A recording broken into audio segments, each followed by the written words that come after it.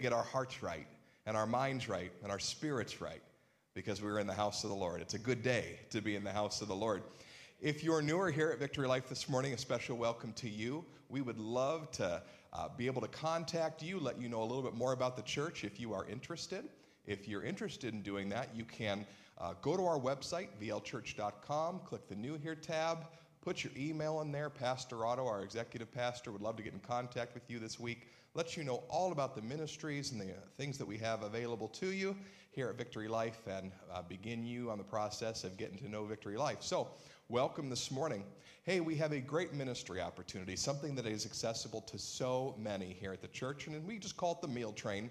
Anytime we have somebody who's in the hospital for an extended period of time and getting home from the hospital, doing any type of rehabilitation, moms who have just given birth, things of that nature, we have a meal train that we can make sure that they don't have to think about meals as they come home. We want to really take care of one another and be the body of Christ to one another. And so the meal train's a great opportunity.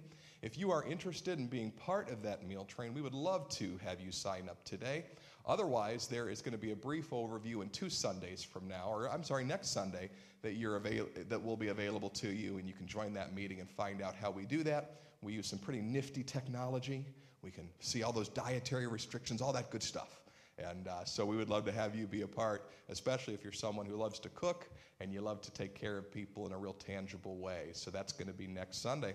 Also, we have a big-time Mexico missions trip coming up. For those of you who are newer to Victory Life Church, we partner with a wonderful ministry called Heart for Mexico. They have planted over 20 churches in southwest Mexico, and every time we do a Mexico missions trip, we have the opportunity to go down and participate in helping build out or plant a church with them. And so we are going to head back to Mexico this summer, and there's going to be an informational meeting, as you can see on your screen, that's coming up. We would love for you to just find out more about that trip if you are interested. So make certain to be in church that Sunday.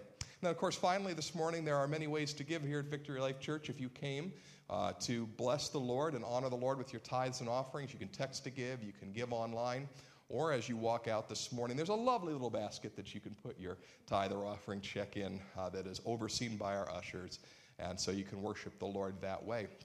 But as for now, why don't we stand and prepare our hearts to worship the Lord this morning? Would you bow your heads with me? Heavenly Father, we are a grateful people. Lord, we might have come here for a lot of different reasons this morning. Maybe it was out of habit. Maybe it was out of tradition. Maybe it was because we did come with a heart full of gratitude. Either way, Lord, I pray that you would help us to turn our hearts and minds to you right now. That this would not be production, but this would be participation, where each one of us has the opportunity, Lord, to give you praise and glory for what you've done in our lives. So, Lord Jesus, fulfill your promise today that where 2 or 3 are gathered in your name, there you will be in the midst of them. And Lord, may we see you and be changed by you as we lift you up in this place. In Jesus' name we pray. And all God's people said, amen.